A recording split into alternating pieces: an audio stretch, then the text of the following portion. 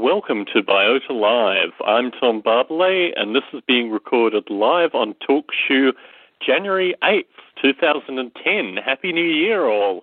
It's wonderful to be recording Biota Live again this year. I did announce at the end of last year that we were going to be moving to the Saturday format. We'll still record for a couple of Fridays leading up to the Saturday format, and then we'll start exploring what we can do on Saturdays, either earlier in the AM per the previous recordings where we record around 10 AM Pacific on Saturday, or potentially in the kind of midday or late afternoon format. But whatever works. I did receive some correspondence indicating that the earlier in the morning format was better for folks in Europe. I'm very mindful of that, and I'm very mindful that we have a number of European listeners that would like to participate in Biota Live. I know the former participant, Gerald de Jong, has got some news and updates, and it'd be wonderful to have Gerald on in a reasonable time for him. So certainly in a couple of recordings' time, we will move to the Saturday format and start exploring different times and start exploring having different folks on participating in the biota discussion. So I wanted to talk a little bit about some discussion that's been going through the Biota Conversations mailing list and also fits into some of the stuff that I've been doing recently. I want to say that it was inspired by the Spider and the Cathedral. What was it called? The Cathedral and the Spider, obviously playing on the Cathedral and the Bazaar, which was an open source book written, I guess, in the mid-90s, maybe even the early 90s. And also Spiders Just Say No, the two podcasts that Dick Gordon, Gerald de Jong, Jeffrey Ventrella and I recorded associated with simulating spiders and then simulating spiders on drugs. Well, there's been some discussion through the Biota Conversations mailing list recently about whether simulating psychoactive substances was something that could be done and was of interest. And this came from Eric Burton, but also Dave Kerr. Dave Kerr's simulation with AI Planet, he inserted, I think, I'm not sure whether they were psychotropic or alcohol-like or even analgesic drugs into the simulation environment, and they had a particular effect on the simulated bodies. And I understand that Eric Burton, through Critterding, has done something similar. It hasn't really been something that I've considered with Noble 8, but its potential for the, particularly the intelligent agents in the simulated environment simulations, to offer some kind of, I don't know, either slowing or speeding up or some way altering the consciousness of the simulated entities. And it's an area that we'd not really considered, I guess, in the broader artificial life community. I'm not sure whether the seed actually came from the Spider and the Bazaar and Spiders Just Say No, but certainly in my own thinking that was a point where the community started talking about such things. And speaking on consciousness, I was interviewed in the C-Realm podcast, and the C-Realm had Bruce Damer on probably 3 previous C-Realm recordings, but this was my first experience in the C-Realm podcast with interviewer KMO, and I had a great time, actually. We talked about a lot of stuff associated with the artificial life community. We recorded about an hour and 40 minutes worth of audio, and KMO was only able to use 40 minutes. So he did an amazing editing job, actually. Listening to it the first time from the edits, I had an immense sense of fear that he was going to leave in some of the dead ends and miss out some of the more important parts. The only part that I think he really missed out that I wanted to include was some discussion of what artificial life simulators actually did. I think there's very little understanding in the kind of broader community, even folks who are moderately sympathetic to the artificial life community, about what this thing, artificial life, is in terms of the day-to-day simulation. Bruce Damer has a wonderful rap associated with his wife Galen talking about how there aren't a lot of female artificial life simulators because women understand that life is created one peanut butter sandwich at a time. Well, certainly as a practicing artificial life developer and someone who feels that they've made a number of peanut butter sandwiches for their simulation over the years, I think there are a number of things which are metaphorically similar to creating peanut butter sandwiches for your simulation. And certainly I wanted to give that out to KMO's audience. Unfortunately, that bit of the interview was cut. But it is something that I think about quite a bit, that it's our ability to talk on some of these philosophical issues, even some of these kind of metaphysics issues, is very much grounded in the kind of experience that we've had as simulation authors. I see Dick Gordon in the chat. He and I and Bruce and Peter Newman have been putting in the midnight hours with regards to the EvoGrid over the past couple of weeks. So I wanted to talk a little bit about the work that we've been doing with the EvoGrid recently. Obviously, this year is really ramping up to be the year of books, and that was the topic that I wanted to discuss on as well. But Dick and Bruce and Peter and I have been meeting on probably 2 or 3 times over the week, and certainly long email chains, which you can actually see most of them on the EvoGrid developer mailing list, just kind of, I don't know, ratcheting down or getting some sense of what this EvoGrid thing is in an applied simulation context. And certainly my own background, my own kind of time in the trenches in terms of developing open source and developing artificial life in particular, makes me think that we as a kind of collective group have a body of knowledge that is very useful for Bruce and for Peter as they explore some of the problems they encounter in the EvoGrid. Although there's some debate over whether the EvoGrid is currently an artificial life simulation, I certainly think the artificial life simulation community has a lot to offer in terms of background experiences. And it was interesting talking with Dick in particular. I think it was probably last Saturday evening that Dick, Bruce and I got together on Skype to have a long conversation about the EvoGrid. And Dick made the point that he didn't think the software, the underlying software, was important, or whether it was relatively interchangeable in order for the kind of meta concepts of the EvoGrid to continue on. And that really shook me as an artificial life developer. I think, and probably talking to people like Jeffrey and Gerald and Larry Yeager and Dave Kerr and a number of the folks we've had on previously, John Klein, I guess the software is so intimately part of what we do that we really think of it as philosophy and the theories on top of that as really in some way going down and being replicated in the software. So certainly that was a thought that I took away through the week, that maybe Dick's point was actually right, that potentially we over-obsess about the software and don't see it really as something which is a disposable layer to the broader ideas that we are carrying over. And that was a theme that I carried through this week from the EvoGrid-related discussion. Bruce is in the period of just like a vast amount of writing, as I think a number of us are currently. So when he is at a time, it'd be wonderful to have him on the Biota podcast on Biota Live to talk more about the current instantiation of the EvoGrid, and similarly to have Peter Newman on as well. My most recent interaction wasn't actually with the EvoGrid development. It was listening to some audio that Peter, Bruce, and Dick recorded in Second Life, and I wrote down copious quantities of notes, which I kind of summarized into a series of questions, mainly to Peter, but also to Bruce and Dick. And yeah, it's an interesting project, the EvoGrid, as it kind of gets bolted down now onto actual software. Obviously, Bruce is continuing his visions of the EvoGrid, but I think that's probably the EvoGrid update that Bruce wanted me to provide. So moving on from that, I wanted to talk a little bit about the books that are going to be worked on this year, and also the potential for us to self-publish through the holiday period. I had a look at Lulu.com. My previous experience with regards to online publishing was through Cafe Press, but looking at Lulu, it produces a high-quality product. I was actually quite impressed, and also it gives the ability to list immediately on Amazon.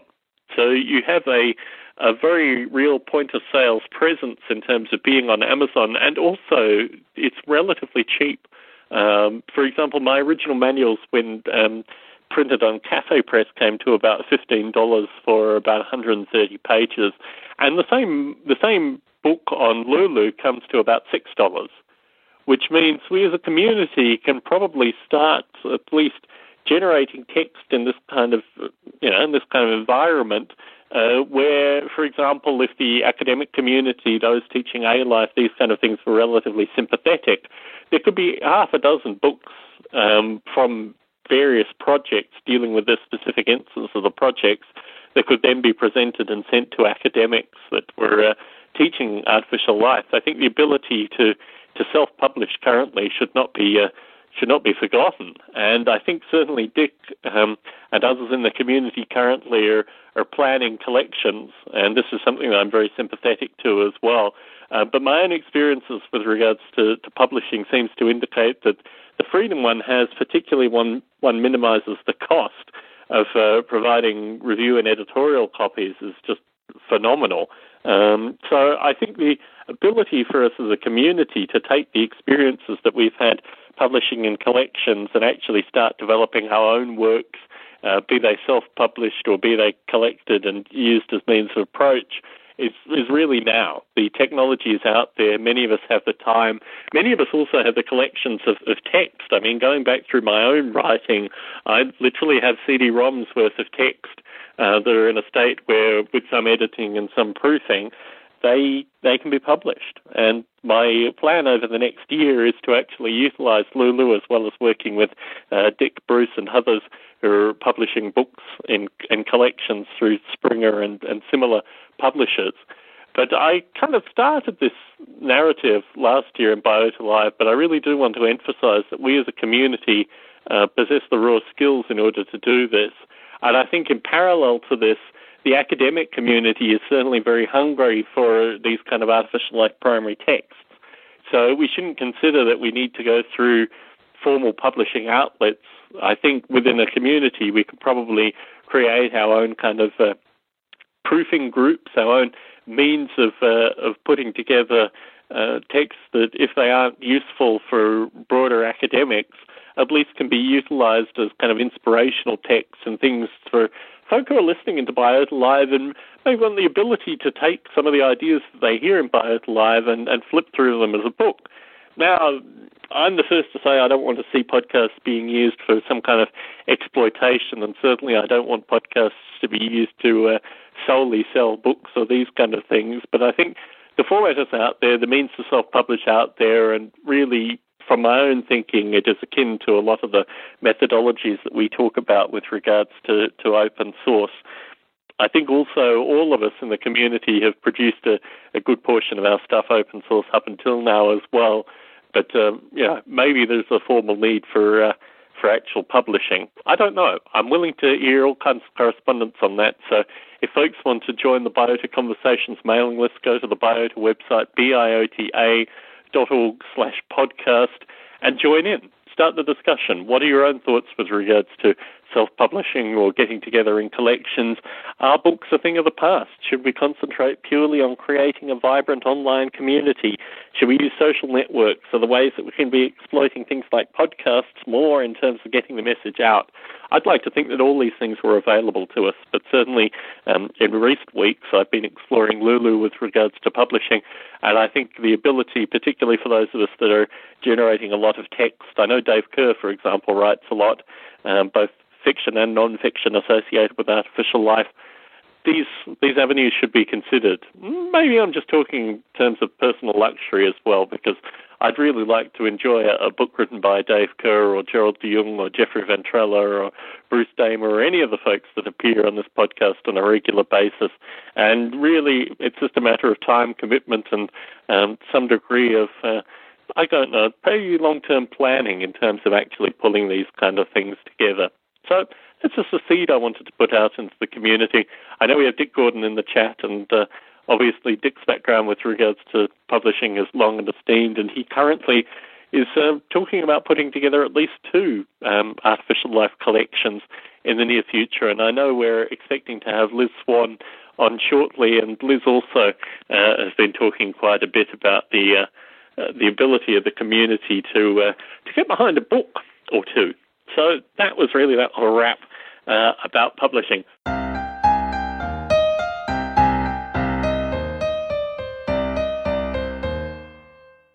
Hello, Dick. It's wonderful to have you on this evening. How are you? Okay, fine. Hello, guest 3. Hello. Is that Liz? Hey, it's Liz. Hi, Tom. How are you? Hi, Liz. We have Dick on the line as well. So. Okay. Good. Hey, Hi, Dick. Liz. How are you? Okay. Good. So, in terms of topics that we were going to discuss this evening, I've covered a number of the topics that you didn't want to talk about specifically. But with regards to the potential of what may happen in Salt Lake City in 2011, do you want to talk about that a little bit now, Liz? Well, unfortunately, I don't have any updates yet. I contacted the organizers of one of the conferences that Dick had identified, which I think is a good one. It's quite a long name of this society. It's the International Society for the History, Philosophy, and Social Studies of Biology, and I think that it would be a really good venue for us to have, for the A-Life community to have a special session there. But so far I haven't gotten any word. So somebody did write me back and say, why don't you contact the local conference arrangers, which I did, and so far no reply on that. But I think the long story short is that we're way ahead of schedule, so they're not even looking to put sessions together until, I guess, this coming fall, maybe fall of 2010. So, I'll just keep on it, and I'll keep the community up to date on what I find, and if that winds up not working out, we'll just seek some other conference venue. Certainly. Okay. Tom, what we'd like to do is have a book similar to Divine Action and Natural Selection with lots of dialogue, and to do that we need to organize, a set of authors now, and hopefully the meeting will work with it so that we can try to get at least some of the authors to the meeting, and then finish up the book after the meeting. But that's why we're way ahead of their schedule, because we'd like to have a proceedings that's developed in advance. So in terms of the book, Dick, would you like to give an introduction to what you'd like to see in the book? Well,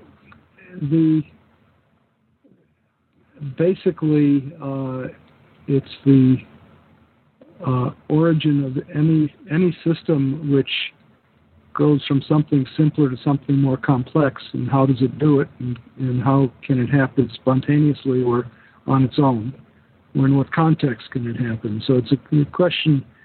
The overall title would simply be Origin of Design. So it could be at the origin of life level, or it could be at higher organizational levels, social structures, things like this. But evolution is obviously a big component. And in some earlier discussion, I think, with William R. Buckley, and really this is a question for Liz specifically, I raised the point that we almost need an origin of origin in terms of the philosophy of continuums versus the philosophy of starts is not something that I'm familiar with in the broader philosophical literature. Liz, do you think everything by necessity needs an origin, and do you think some of the kind of problems associated with finding the specific origin may be in our own kind of cognitive concept of what an origin is? That's a good question. I think, in terms of origins of mind, I think that there is or was an origin of mind. So that's kind of how I came to the question of looking at how did we change from living systems that were non-conscious or non-minded to systems that are minded and conscious. So, I mean, it's a huge, broad question because it brings in insights from artificial life and artificial intelligence.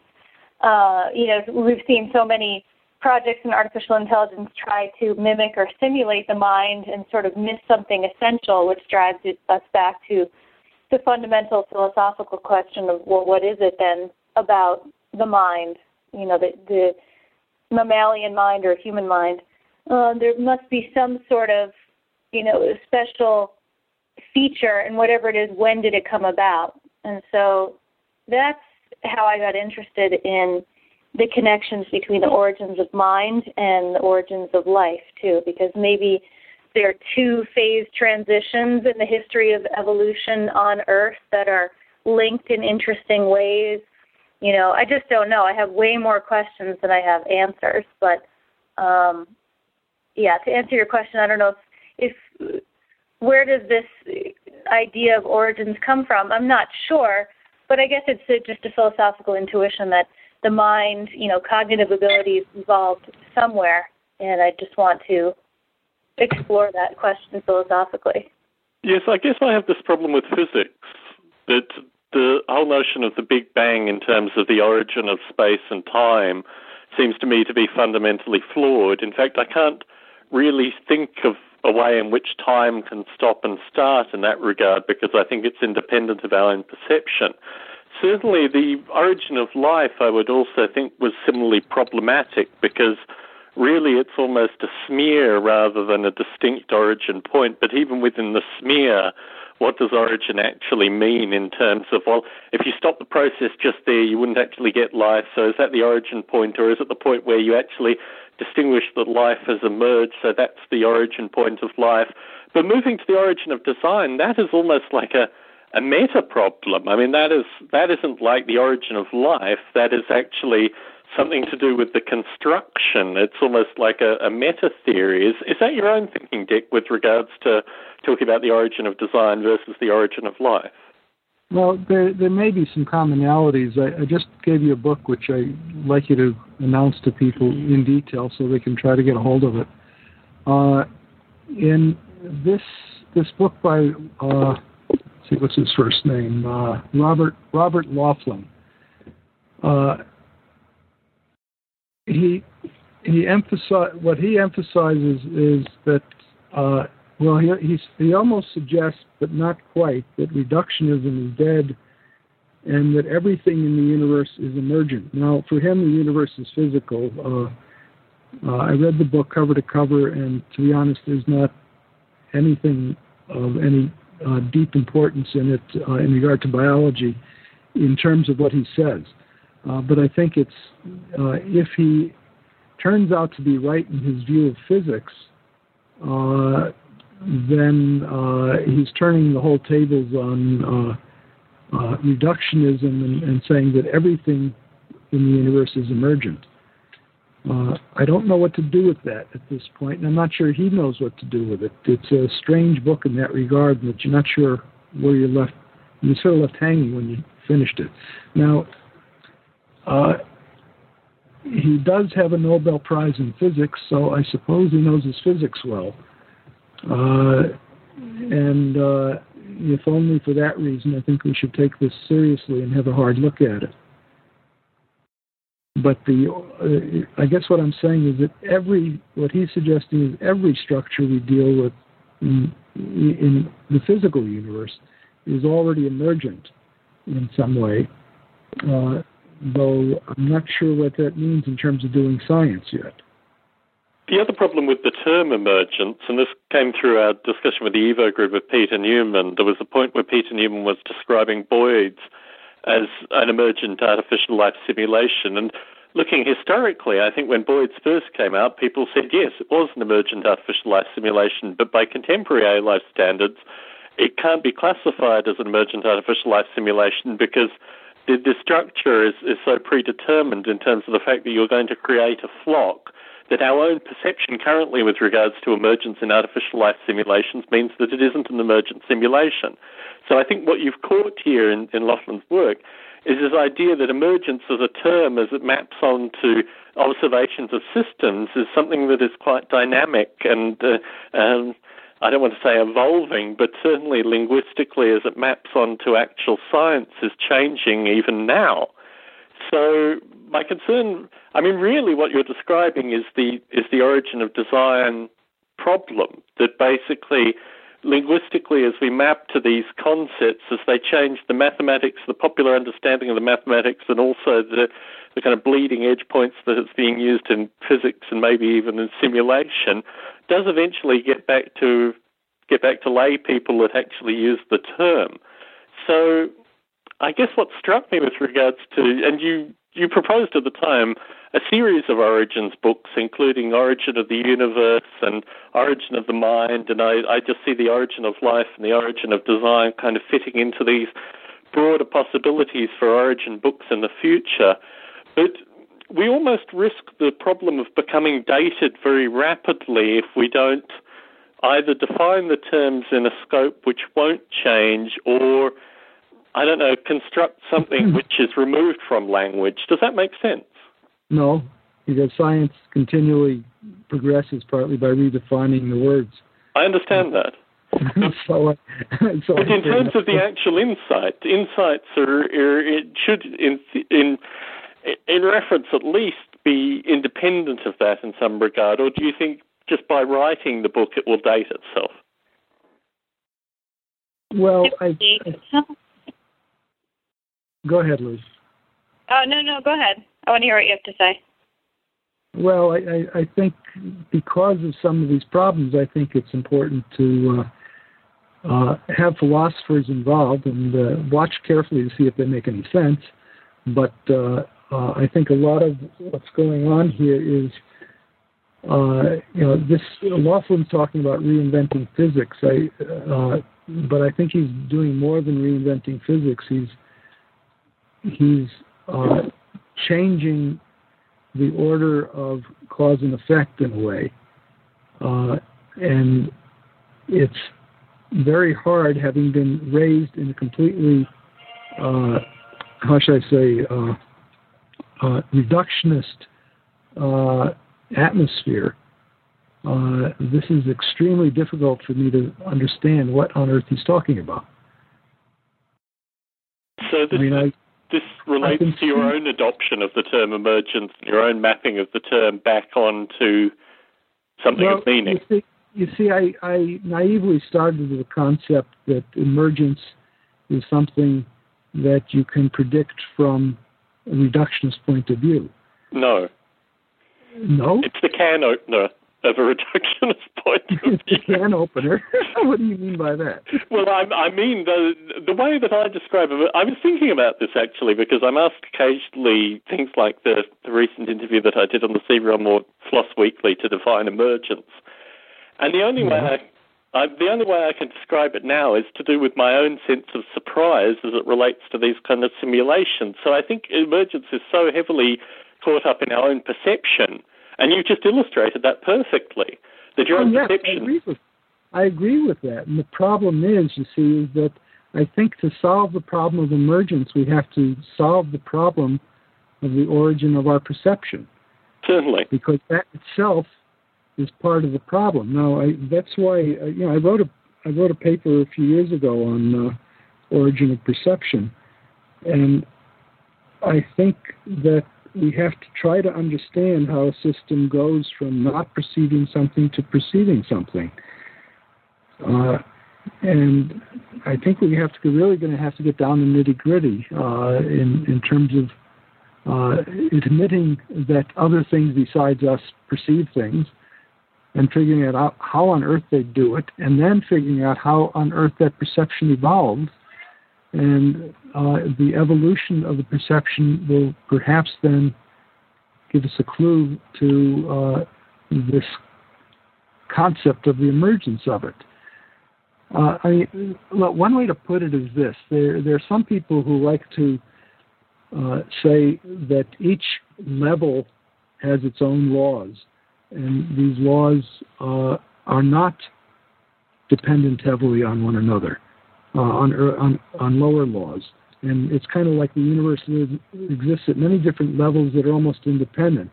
And this is actually the source of my comment that it doesn't make a lot of difference which program Bruce and Peter use for the EvoGrid, because if there's an emergent phenomenon that comes out of it, it's going to emerge pretty much from any program they use. You also made another interesting point in that discussion, which was, and my mind has gone blank with regards to the specific term, but it related to a kind of weighting of complexity, where you actually explore the simulation space that was, you weight your search based on the complexity. What was that term? No, it's not complexity. It's called importance sampling. Okay. And I've got there's a fellow, Maven Kalos, who's written a book on Monte Carlo methods, which includes discussion. He's done research on importance sampling. What it means is it's a relatively simple concept. Well, you know these poems, the Robert Frost poem about the road not taken? Certainly. Okay, fine. Well, consider the possibility of taking or not taking different roads when you hit a branch point. or a fork in the road. Okay? Now, if you're trying to figure out what the whole scene is, not just the particular road you take, then you can try to assign probabilities to each different pathway. Okay? Certainly. So if you choose a pathway which is relatively rare, then importance sampling is a way of estimating the overall consequences of emphasizing these rare paths and trying to do it in a fair way so that you still get a reasonable picture of the whole landscape without taking all the possible paths, but you weight them according to the probabilities. Now, that's my understanding. I've never actually done importance sampling. Certainly. And I think the statement you made at the time was that the reason that artificial life hadn't solved a set of problems for the past 20 years was because it hadn't yet implemented importance sampling. And to frame the conversation, I was going to the dentist early the next morning, so I wasn't in full intellectual form. Well, look, importance sampling is not important. Okay, it's a trick to reduce computing time. But exactly, and I was thinking on this, and I was thinking, actually, that's what happens with intelligent agents in a simulated environment. Is because you have a spread of these things, they are really the epicenter of these important samplings. And what you're actually describing was the context of a different kind of simulation, not being able to solve certain elements that had been simulated by intelligent agents, or had been solved fundamentally by intelligent agents in the simulated environment. So, for example, in Polyworld, the importance sampling relates specifically to the sea monkey's interactions with the world. And the sea monkeys that survive or prosper or continue on genetically are basically the ones that have been importance sampled over the space. So really it's a property of the simulation as well. But what interested me from the statement was that we are now generating so many different kinds of simulations moving in different directions that the surveying of these simulations and the understanding of how they map back onto language is really the problem that I wanted to discuss this evening with Liz specifically, this idea of weak versus strong artificial life and her own thinking on that, and perhaps Dick and my own particular musing associated with that.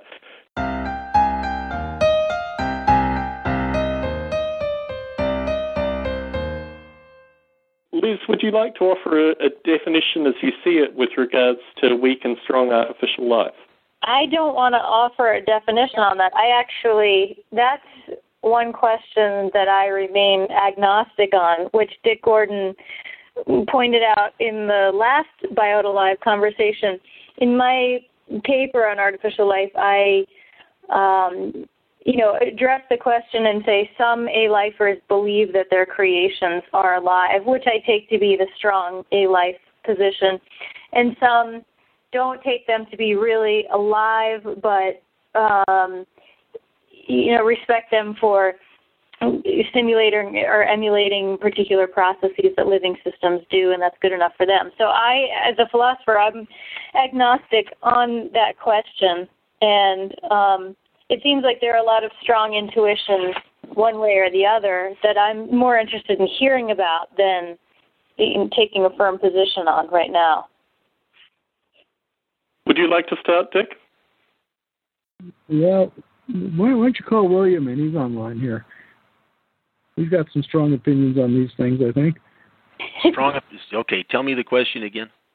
Okay. I guess the question is how to distinguish between the strong A-Life program and the weak A-Life program. Well, for me, the strong A-Life program pretty well equates to wet artificial life. I am skeptical that what we're doing in computational artificial life, that is software, can reasonably be considered to be alive as compared to biological systems. Mm-hmm. The reason for that is largely related to the fact that computers are essentially deterministic environments, and they're discontinuous as well. And living systems as we know them are in a continuous environment that includes both determinism and indeterminism. So I'm not really sure that, I'm not convinced that software-based artificial life incorporates enough possibility. The possibility space is too small in my view. Mm-hmm. Whereas in wet artificial life, the possibility space is the physical universe. And I haven't heard any really good arguments, counter-arguments to that. I do know that Tom Ray tends to argue that the systems he's building are alive. Right. At that point, it becomes an issue of definition. So, the distinguishing characteristics are not so well understood. We as humans can look at something and know whether it's alive or not by its behavior. Can we? So far, all of the systems that we have available that we can view, humans, biologists particularly, would say that's a rock, that's an automaton, that's a living creature. That rock is actually a lithosphere containing live bacteria. I'm afraid you're wrong. Well, also... No, there's a difference between the rock and anything which you can magnify to view. So the argument you're giving is specious. Not really, because the rock itself is modified by the organisms and vice versa. It's a substrate. That's true. It might be a substrate, but that doesn't mean that it's living. It doesn't mean that it has metabolism. It doesn't mean that it reproduces. It doesn't mean that it respires. None of those things. Okay. So now we're exploring what your particular view of living means here. Okay, let me take an extreme point of view. I had a minor operation where I had to be put out in total anesthesia. Now, my memory goes up to the point of feeling the drug coming into my veins. And then, after the operation, I was suddenly awake. Okay? And it was a rather startling experience because, I knew objectively what was supposed to happen to me in between, but you remember the scenes in Star Trek movies where Data gets turned off and on, and this is taken as, quote, proof that he's not alive because he can be turned on and off? And I had that uncanny experience that I was Data because I could be turned on and off, and I was turned off and then right back on. Not all of the metabolism in your body was turned off. Of course not. Just your top-level psyche. Right. But that's not just my top-level psyche, I suppose. But the inner experience was very much of, I can be switched on and off. And therefore, perhaps I am an automaton. But that's not really any different than what happens when we go to sleep at night. I mean, essentially, some cognitive functions are put on pause, for lack of a better word, but there's so much. I agree. I think only the muscular functions are put on pause. I mean, I think biologically, our cognitive functions through sleep can't be considered to be on pause. It's only the fact that many of us are, not all of us, are paralyzed through sleep that stops us.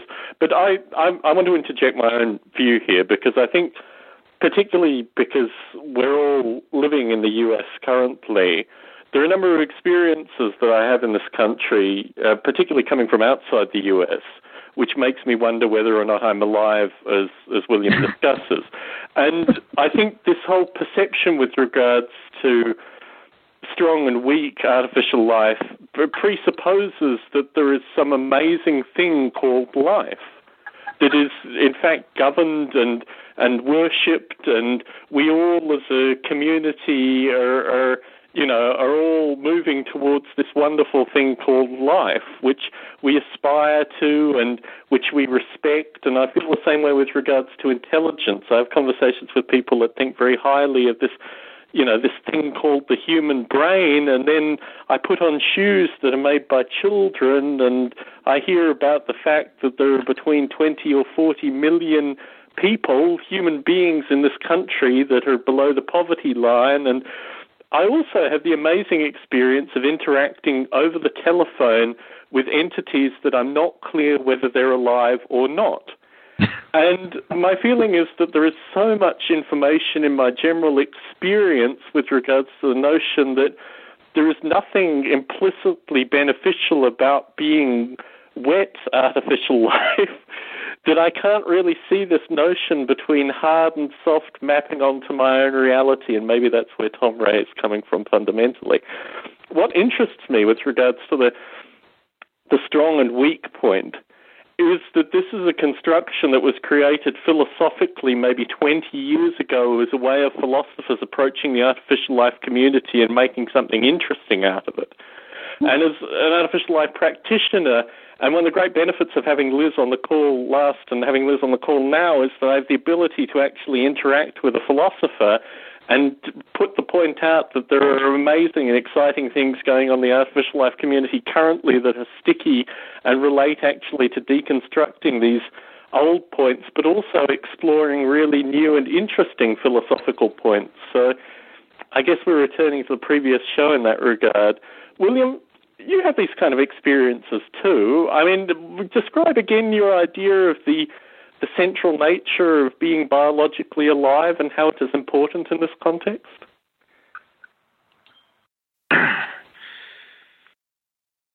The essential nature of being biologically alive. Well, let me rephrase this. The difference between being biologically alive and being alive in terms of a computation is, any analysis you give is going to be based upon some definition. The definition I would give for a living system, biological living systems, are that you have, and this goes back, strangely enough, to my probably science around the 6th to the 8th grade, which was you have reproduction, locomotion, respiration, characteristics like that. In current parlance, we would talk about metabolism being a very important component, that you're built of the substrate of which the universe is constructed. That's the link back to artificial life. Biologists would in general these days, and a lot of biologists that I've spoken with, would in general argue that it doesn't really matter what you're made of, it matters how you're made. But I'm not so convinced that what you're made of is unimportant, because the computational realm is discrete and discontinuous and deterministic, purely deterministic. In fact, the lack of determinism is often a source of error within computational environments. It is the ability to predict the future that allows a programmer to create a program. That's how they work. And biological organisms do not really work that way. I would argue that there's a certain amount of organization and structure. That's why embryology works the way it does, because otherwise at every the discussion we're having in our group is about symmetry breaking. And if there weren't some organization to those symmetry breakings, then creatures within a single species would have a great variety of forms, and yet we don't. We have a general fixed form, and you might be larger, you might be smaller, you might have slightly different creases in your skin, but generally you have 8 fingers on 2 hands, and 2 thumbs on 2 hands, and so on and so forth. And you are constructed out of material that has both deterministic and indeterministic behaviors. And it's continuous, except atoms are not continuous, they're discrete. But the interactions that they engage in tend to have continuous forces involved. So the material out of which potential living systems, be they biological or artificial are different. And if we're really going to have true artificial life, it will be produced in wetware. That's my view. I have a question about that, because that's really helpful to me, because your description maps onto John Searle, the philosopher of mind, famous 1980 argument about how computers will never be as flexible or as intelligent or as cognitive or many different things as the human mind.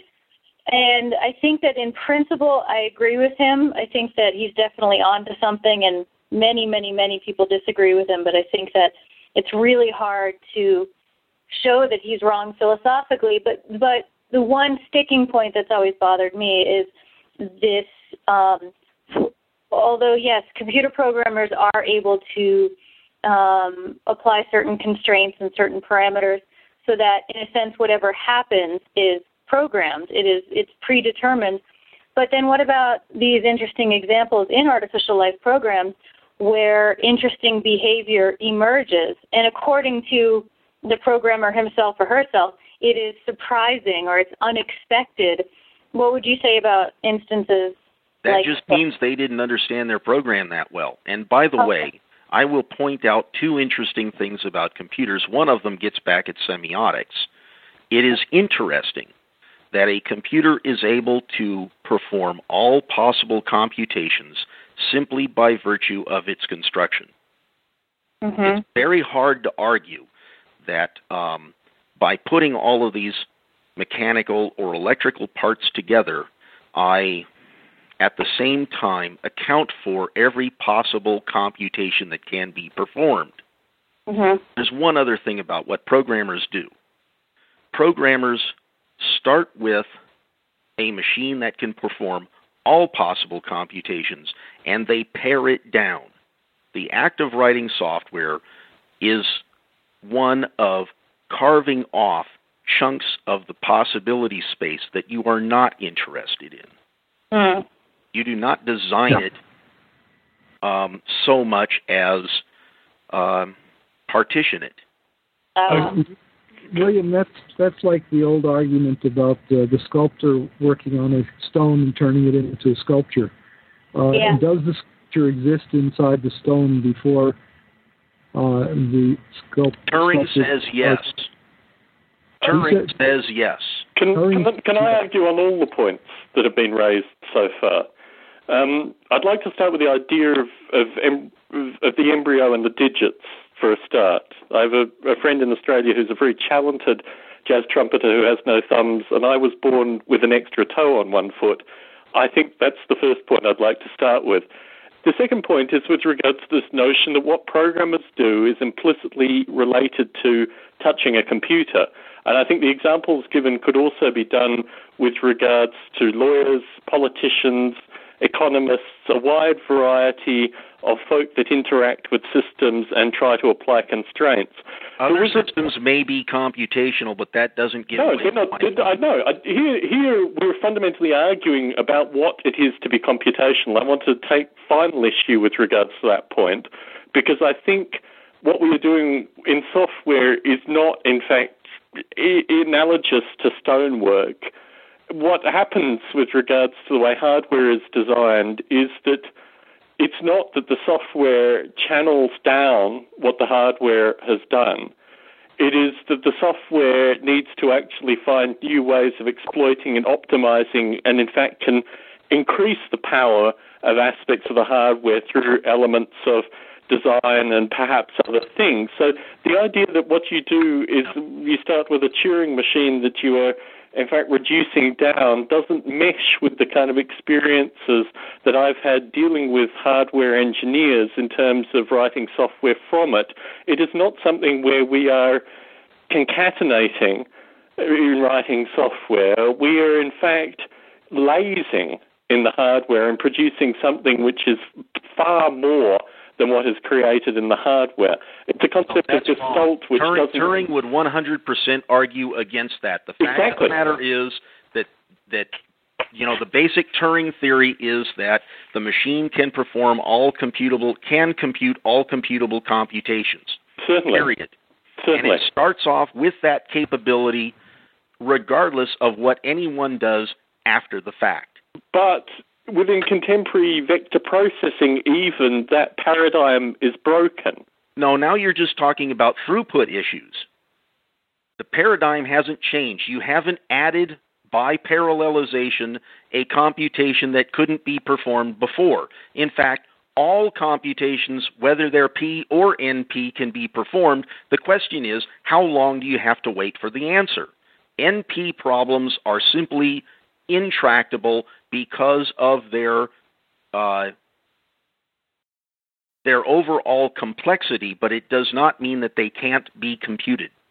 In theory. In theory, they can all be computed. The issue is, how long do you have to wait?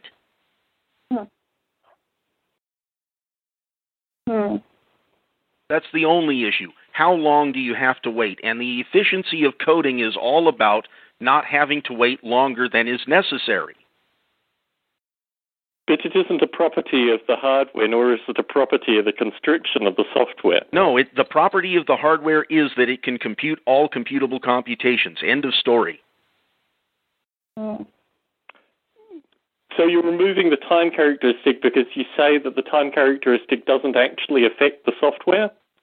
It just takes longer to do that? I said it doesn't affect the machine. The Turing machine can compute all computable computations. Now you're going to take the notion of a Turing machine and implement it into physical example. And when you do, you impose additional limitations such as, on the von Neumann serial processor, it can only perform one addition or one subtraction or one multiplication or one division or one test at a clock tick. And parallelization is all about being able to perform more of those operations per clock tick.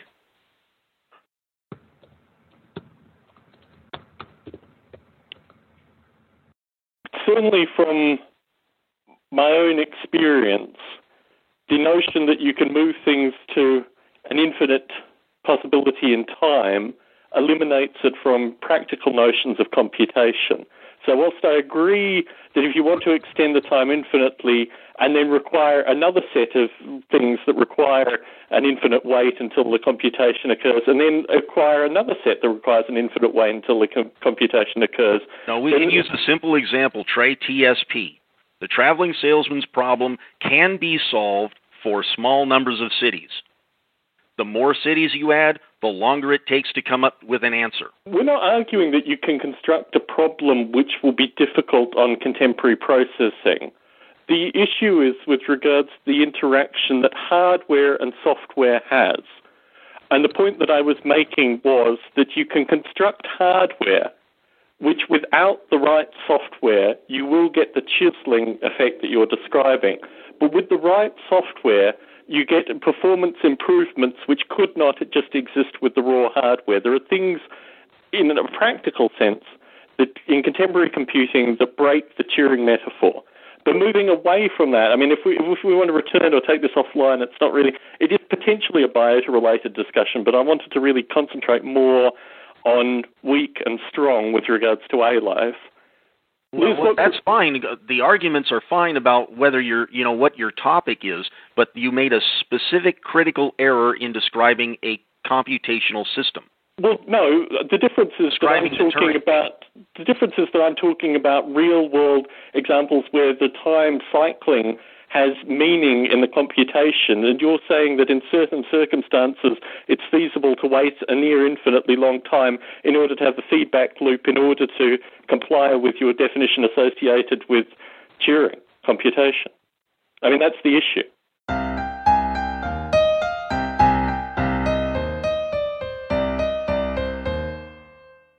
So there's been a prediction that we're going to hit a limit on the so-called Moore's law about speed of computers, at least in terms of single processors. We can probably surpass Moore's law by going parallel, but the the assumption there is that we're going to continue to build deterministic computers, and once we hit a quantum limit where they're no longer deterministic, we've got to do something different. We either go parallel, or this notion of quantum computing succeeds or does not succeed, or something like that. But let me suggest there's a third way, and that is to keep making computers smaller and let them hit the point where they are no longer deterministic, and just keep going right into that realm. It would kind of, how shall I say, computing would then become a very different kind, programming would become a different kind of thing, because you're always dealing with a substrate, which is a computer that's not going to do the same thing twice when you run your program. So you get rid of the determinism of your computers. And the question is, can you have a useful computer language that's dealing with a computer that's not reliable? Also, is it a human programmable language? I mean, that's what it fundamentally resolves on, or whether it's something else.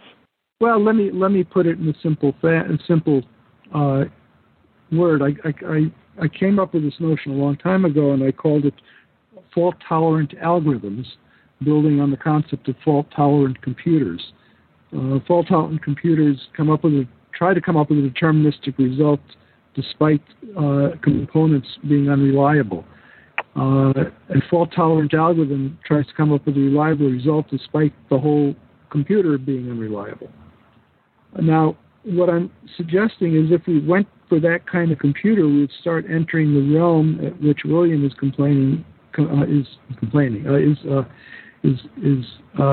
suggesting that living organisms are working on, because they're always working on the substrate of unreliable components.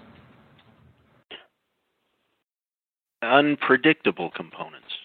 Unpredictable. Not necessarily unreliable, but unpredictable. Unpredictable. So how do you do computing with unpredictable components in your computer? And I think if we can solve that problem, then we will start blurring your distinction between what a computer can do and what a living organism can do. Is power reliable? How what? Parallelizable? Is power, as in the energy that you put into a computer, reliable? It can be removed at any time. That's exactly my point. And contemporary computing systems, and I've dealt with fault-tolerant systems that are based on this very principle, have to be able to deal with the potential of power being removed at any given time. And they do so with programs which are deterministic. Oh, yes, but that's an interesting argument. Let me. It's not an interesting argument; it's a fact. Well, determinism here, distributed determinism, does have properties that Dick is actually talking about, doesn't it, William? Can we agree on that? I'm not sure that the properties are there. I'd have to think about that a little bit. I'm going to listen to this particular Biota Live very carefully to make sure that I've got all of my arguments correct. But ultimately, you ask, is power reliable? And no, power is not. How do you account for it? You account for it by writing code which deterministically addresses those issues. A classic issue is atomic change to a database. You like to have atomic change to databases so that you can avoid problems of conflict between two or more changes to the same item in the database. The way you handle those problems is atomic manipulation. It's a deterministic can you define solution. that? William, I'm not familiar with the term.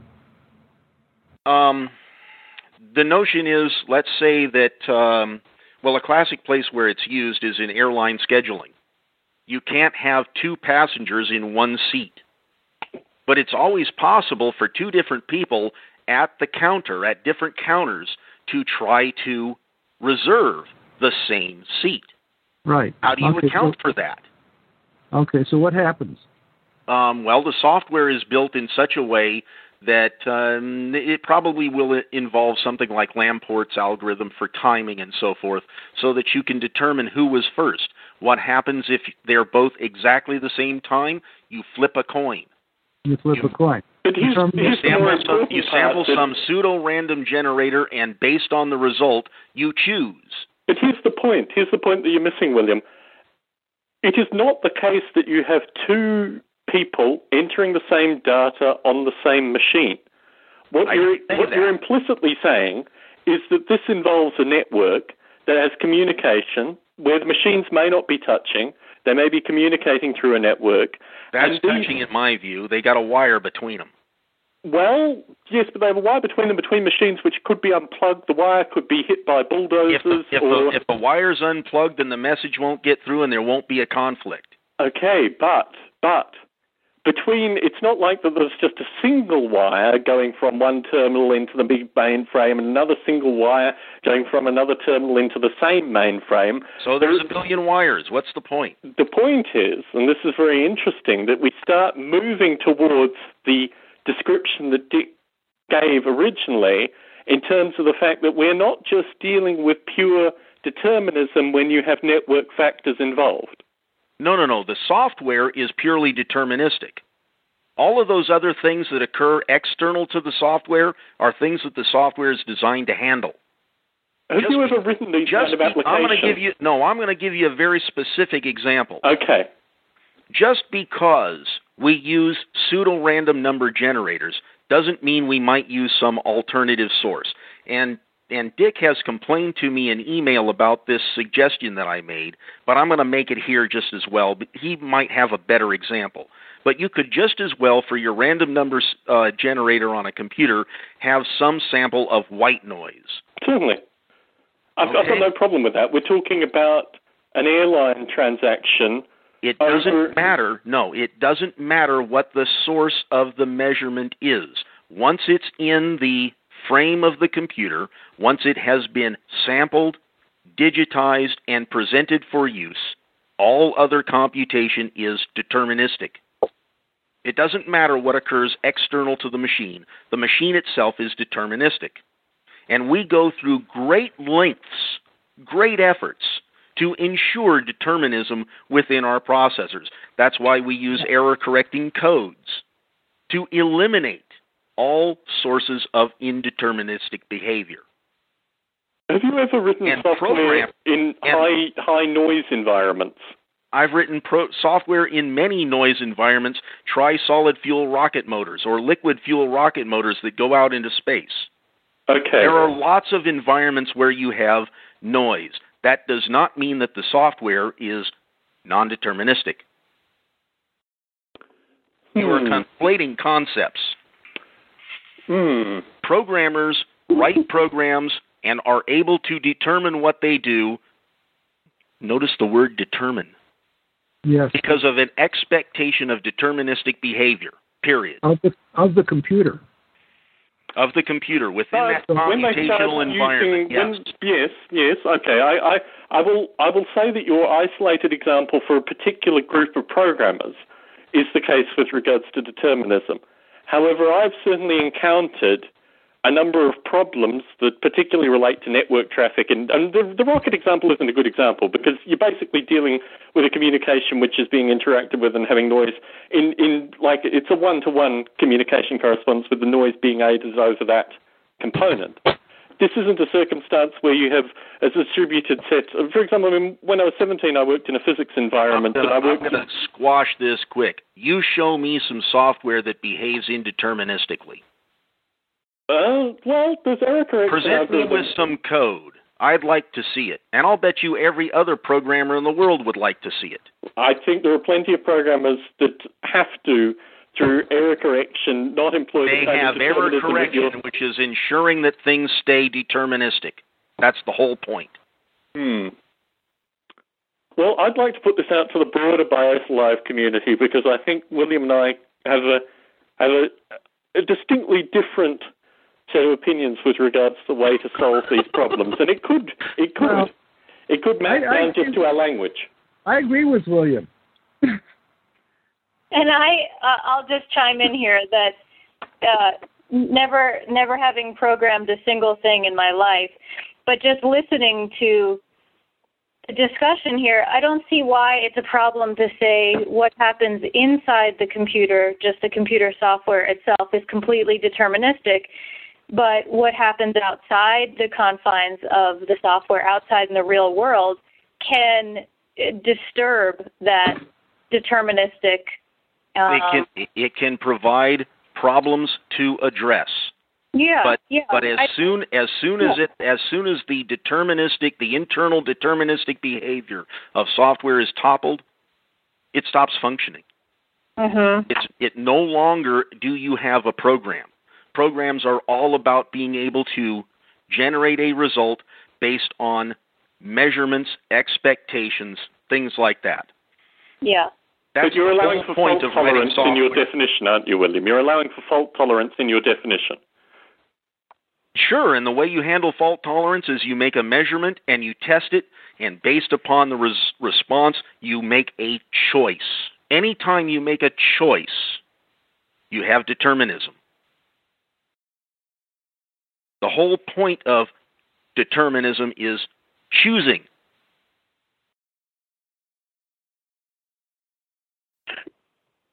Yeah, so I don't understand, I guess, what the argument is, essentially, because isn't it a point of agreement that if the software can be completely deterministic, but extraneous or external factors can challenge that determinism? Not challenge the determinism, but provide alternative issues that must be addressed. What a programmer does is predict the future. And the way they do this is they write code to handle every possible contingency. Mm-hmm. That's what William, it is contingencies. William, now I'd like to get back to your notion of suggesting that wetware is a different situation. What you're saying is basically that a computer program is written on the faith that the computer it runs on is going to act in a deterministic fashion. And the way we get the computer to do this is by making sure that it exists basically in a Newtonian physics environment. And that you get, if you look at Laughlin's book, he talks about computers, and basically that's what he's saying. By keeping well above the quantum world level, we can make sure that our computers behave in a deterministic fashion. Yes. Now, the distinction you're making with wetware is because wetware works in the real world, it doesn't have that luxury. It's always affected by these quantum level events. I'll agree with that, yes. But why can't the wetware be deterministic I'm sure wetware, by William's definition, in terms of the interaction, is deterministic.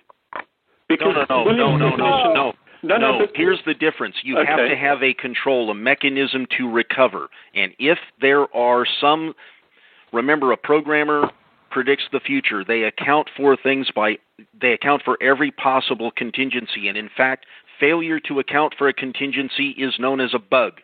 No. It's also known as a feature.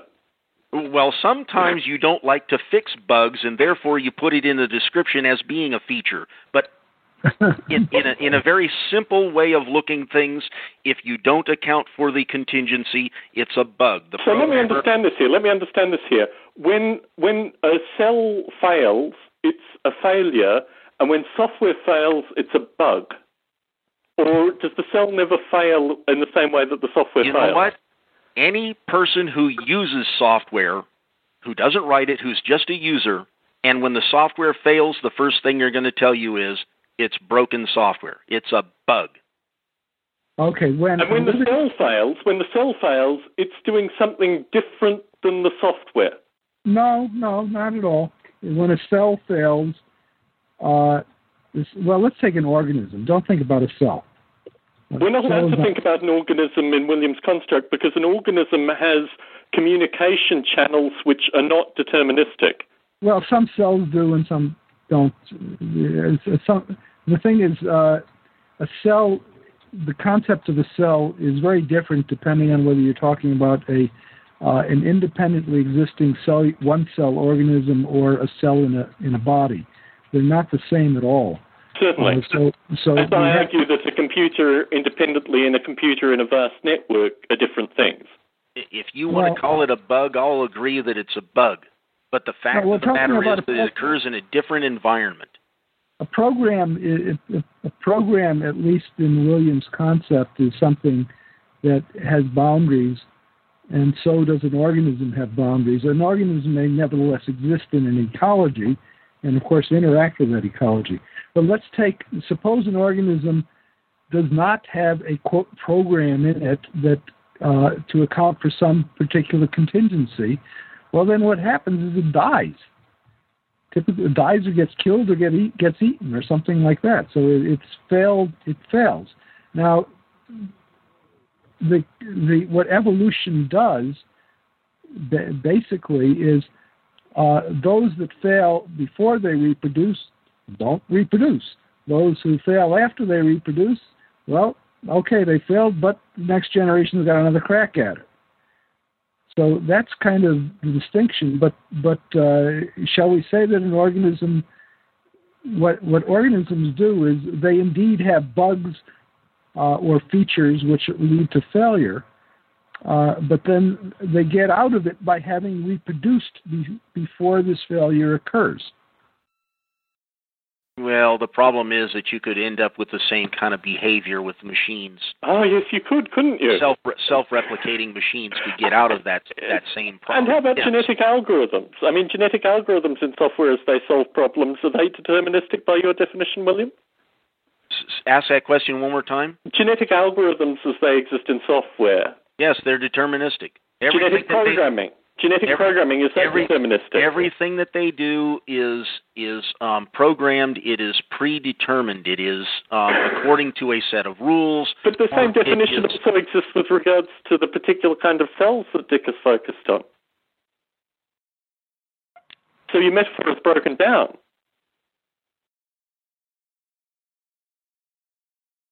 What we were discussing was the difference between a deterministic environment and an indeterministic environment. By your specific definition of that term. Well, I don't think that my specific definition is particularly different from the average physicist. Well, except the average physicist isn't dealing with, well, in theory they're dealing with computational systems in some regard, but they're not dealing with the same kind of finite computational systems that you describe within a computer.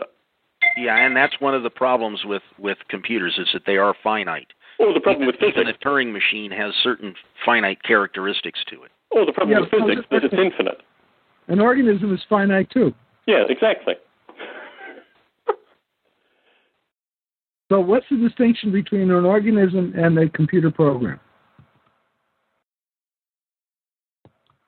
William? William, come on. I'm thinking. You brought up the wetware, so. I'm thinking. You're thinking. Okay. Yes, I might have to think for quite some time, and we're actually beyond time for the discussion. So it gives me something to consider. Where we began this was how you handle contingencies. And software, by its design, by its purpose, should handle all contingencies. Not all contingencies. Wait a second. Because it is discrete and discontinuous, the opportunity for handling every possible contingency is much greater than it would be in a continuous, non-deterministic environment. Is it possible? Is it possible that it can handle all contingencies? That what can't handle? Software. Is it possible that software can handle contingencies? All contingencies, because that was part of your definition. Somehow your words are becoming lost in the... Say that again. Is it possible that software can handle all contingencies?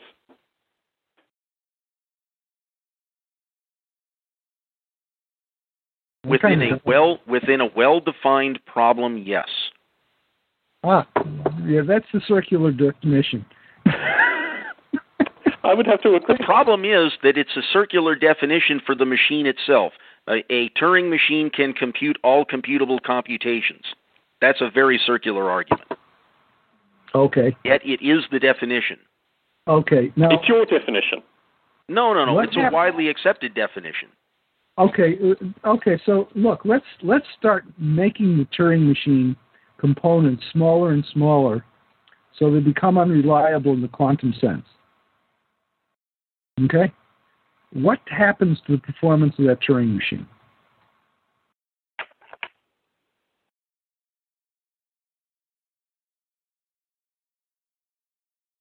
Silence. Perhaps you can no longer construct a Turing machine in such an environment. Well, you may have to change the definition of a computation while you're at this. But on the way down to the quantum level, it's going to hiccup as we start approaching it. Well, see, the problem with the quantum level is I've read a lot of material, little bits and pieces here and there, and the suggestion is that somehow you can put into this quantum state every possible piece of information. Oh, no. Roll the dice, and the answer pops out magically. No, you're missing something. No, I'm not talking about what people are calling quantum computers. That's an attempt to take advantage of the superposition principle in quantum mechanics. Yes. Okay? I'm not talking about that. In fact, Laughlin discusses it in his book, and he thinks it's a notion which is physically impossible. Now, I don't... Oh, he thinks it's specious. Yes, he thinks quantum, the whole thing on quantum computers is a bunch of money going after an illusion. Well, actually, it sounds like someone with some common sense. Okay. Okay.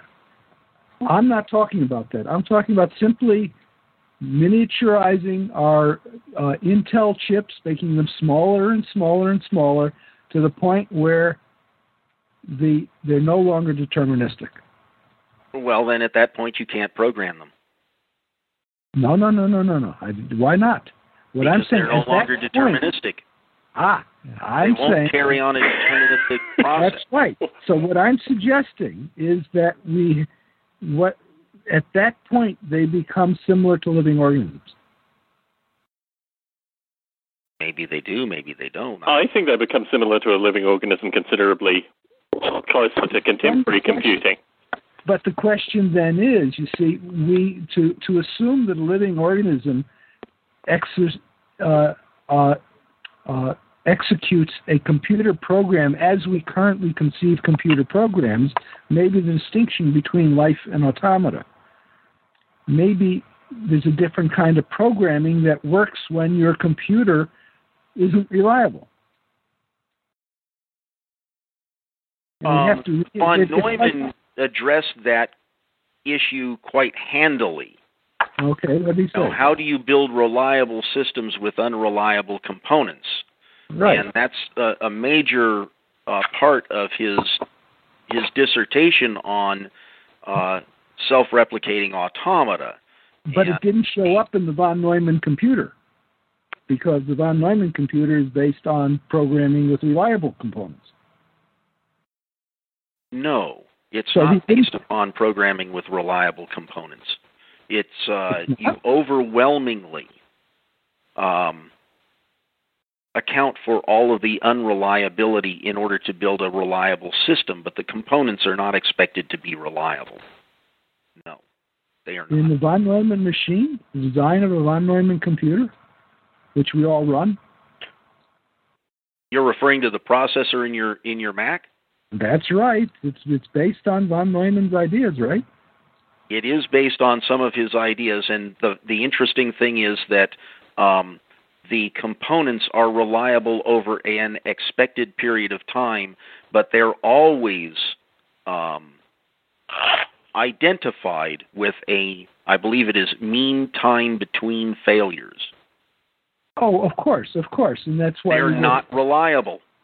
Well, I know. Safari crashed on me while I was trying to listen to you guys That's earlier. the end of your argument. They're not built on, the computers are not built upon a notion of reliable components. I'm really concerned here that if we rewind 30 minutes in this recording, we've gone full circle with you, William. You might have. I think we have converted you and have you arguing from my point now. Maybe I didn't understand your point clearly. You need to be more clear about what it is.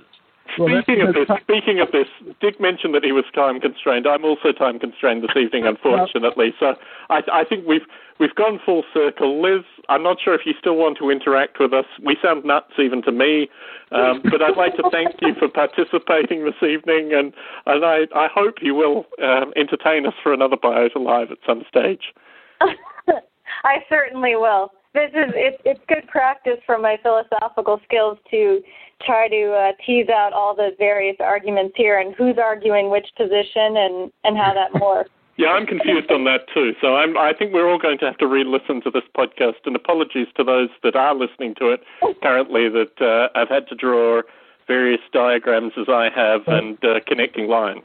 Our guest number I am going to suggest to you, Tom, that if you really want to demonstrate to me that we've gone full circle, you'll have to give a clear, logical argument as to why that is. I'd like you to do the same, because I think in listening to the I'm not the one that claims that we went full circle.